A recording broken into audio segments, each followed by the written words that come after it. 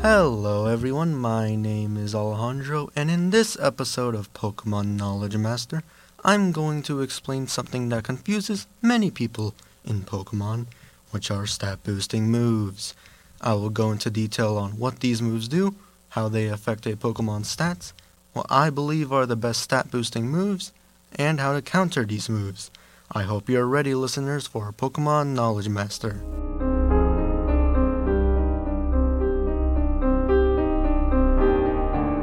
Status moves, aka moves that don't do damage, come in a large variety with what they do.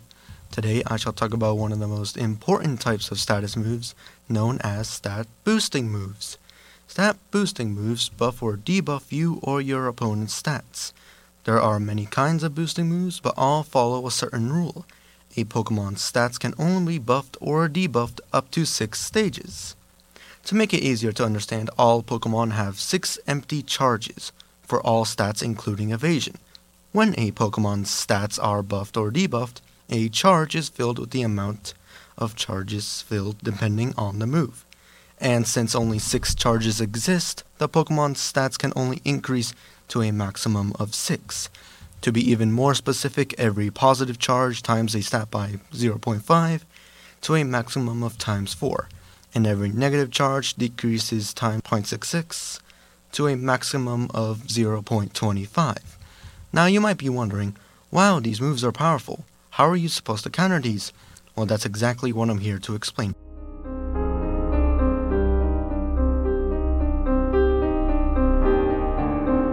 If a Pokemon is switched out, they lose all charges. If you're debuffed, you should switch, and if your opponent is buffed, you can use a move that forces them to switch out, like Whirlwind or Dragon Tail. Now, even though they're good options, they make you sacrifice a move slot to prepare for these specific situations. My recommendation is to have a Pokemon with the move Haze, which removes all stat changes on both sides. If you don't have a Pokemon that learns Haze, then look at what stats are buffed, specifically the speed, defense, and special defense. For this scenario, we'll also assume the opponent's attack was also buffed. If either special defense or defense are buffed, then switch to a Pokemon that can take a hit or is faster while also being a physical or special attacker, depending which defense is buffed. The most tricky boost to deal with is speed. The only thing to consider is what do I have that can survive and take it out afterwards. When you have a Pokemon in mind, then make whatever Pokemon is on field attack the opponent. If your Pokemon defeats the opponent, then congratulations, you beat it. If your Pokemon faints before you can finish off the opponents, you now can switch into your planned Pokemon for free. This is important since to switch out a living Pokemon, a turn is used, which the opponent can use to attack or buff stats again. Now that your planned Pokemon is out, you can take out your opponent.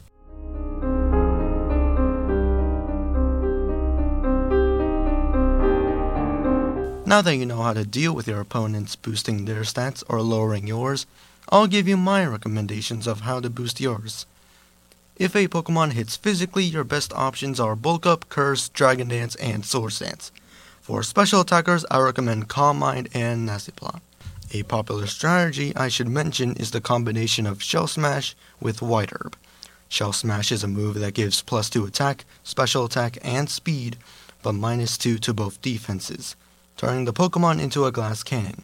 But White Herb, which is a single-use item that gets rid of all debuffs once turns it into what can only be described as a Predator missile inbound to wreak havoc. Best strategy to counter this is to use the move Haze, attack or status condition it the turn it uses Shell Smash, use a Pokemon that can survive to take it out, and use a priority move to do damage. Thank you listeners for tuning into Pokemon Knowledge Masters, and hope you can come listen in next time.